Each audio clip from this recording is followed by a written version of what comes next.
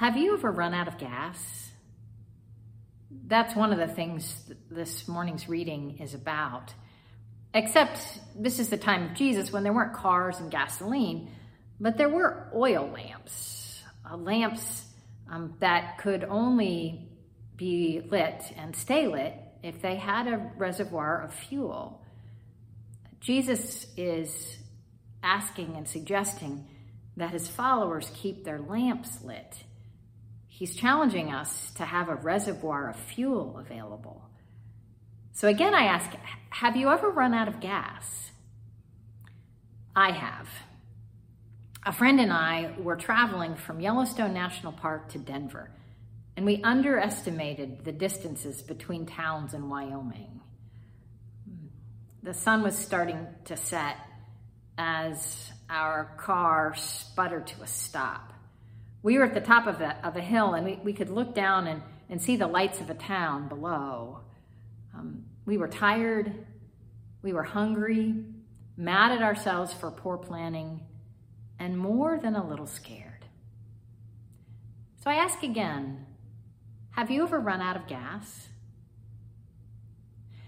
Preaching professor Anna Carter Florence has given some thought to this question, and she wrote the following. Your kid walks into the kitchen at 5:30 and says, "What's for dinner?" And you say, "Spaghetti." And your kid says, "Spaghetti again?" And you turn into Godzilla right there in your kitchen. And when you finish ranting, your kid looks at you calmly and says, "Let me guess, you're out of gas." She continues, "It's fairly simple. When the arrow on the gas tank points to empty, you're going to run out of gas. If a 2-year-old doesn't get a nap, she's going to crash.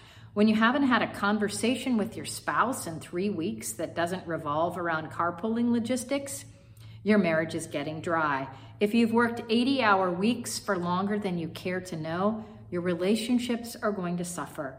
It's not really something you can avoid." So again, I ask, have you ever run out of gas? And maybe a more accurate question was, how recently have you run out of gas? Did it happen this past week? How often do you find yourselves with few or no reserves of energy, understanding, patience? Right now, worldwide, our reserves are low. Of course, I'm not talking about literal gas and oil. I'm talking about reserves of stamina and compassion. This past week, a song has been going through my head, "Running on Empty," a Jackson Browne song from the 1970s that seems to describe this moment pretty well. Everyone is exhausted. And some of us have absolutely nothing in the tank. I have a friend, a colleague, a pastor, who several years ago took a leave of absence in order to care for a dying parent. And the Sunday he went back to work, he was serving communion. As he went to share the cup, this symbol of God's overflowing love and grace, he realized that his own cup was bone dry. There was nothing there. All he felt was emptiness. He was depleted, with no reserves of energy and love. He said, "This is Christ's love poured out for you." And tears poured down his face and splashed onto his hands. The person receiving communion saw this, and knowing some of what had been going on, he gently placed his hand on my colleague's shoulder and then gave him a big hug. Now, I don't know who you are in that story. Maybe you're the person whose cup is empty, or maybe you're the person who showed compassion in that moment. You know, in any given month or week or even day, we sometimes find ourselves in both roles. Which means that if at any given time we have some extra fuel, some extra energy, time, love, patience, Jesus asks that we share it. I think that's why he talks so often about having some fuel in our lamps. For us, this is no time for hoarding. If we are, and conversely, if we are walking around on empty and help is offered, Jesus suggests we accept that help. Now, for some of us, for many of us, the sharing comes more easily than the receiving.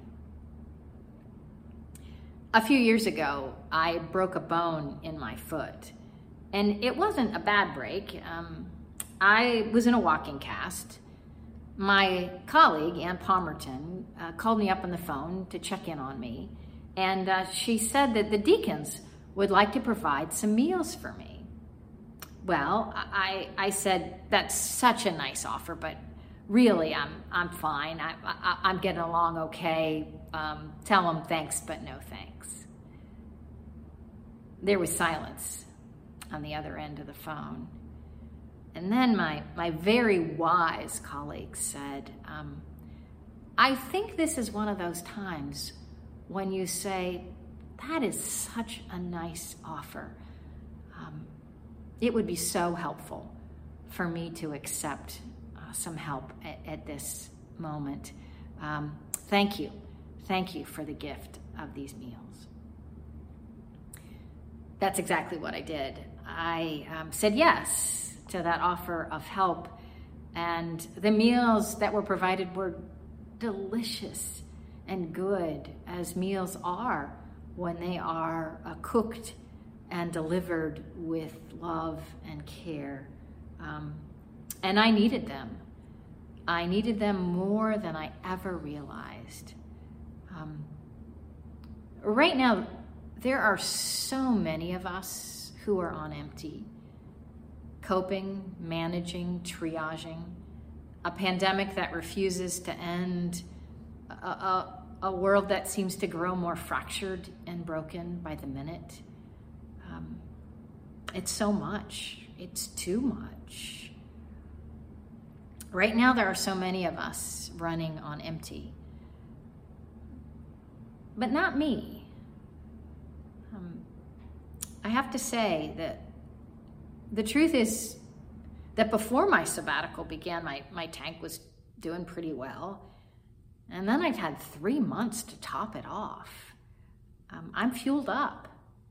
And I'm looking for ways to share some of that. I want to now go back to my running out of gas story and tell you part 2 of what happened.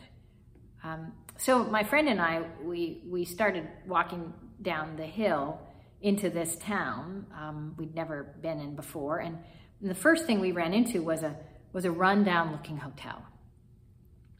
And there was a woman behind the desk who welcomed us. We asked if she had a room available that night. She did. And we then asked if she could point us in the direction of a gas station because we'd run out of gas. You need gas? She asked. Yes. You need gas? She asked again. Yes. You need gas? She asked a third time. Yes, we said. At this point, my friend and I were a little confused, if not a little annoyed. She then got a big smile on her face. She reached down behind the counter and she picked up a gas can and put it right there in front of us on the counter. She said, "This is a can full of gas for you." She then explained that she'd meant to mow the lawn that day. The mower was out of gas, so she went to the gas station, filled up her gas can, and the day got busy. She just never got around to doing that. So she just happened to have this full gas can right there at her feet, and nothing would make her happier than sharing that with us. My friend and I looked at each other with growing smiles. Could this really be happening? I'm not sure that ever in my life I have been more astonished by a turn of events.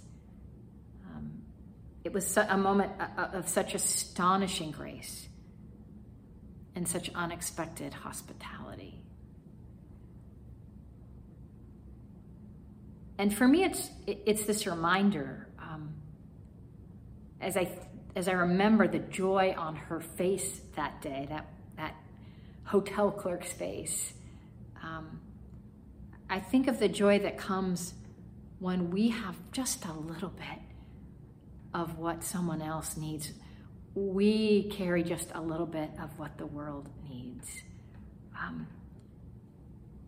This is a great time in the life of the world for us to share that if we have it. When anyone among us runs out of gas and we happen to have a little bit in our can, Jesus asks us to share it, to share a meal, a hand on a shoulder, a hug, a listening ear. It's a great time for us to share any extra that we have, extra hope, extra patience, extra energy, extra love. There's no point in hoarding these things. No hoarding. No hoarding. This is not the time for that. This is the time for sharing. This is the time for receiving. That is the way of Jesus. Amen.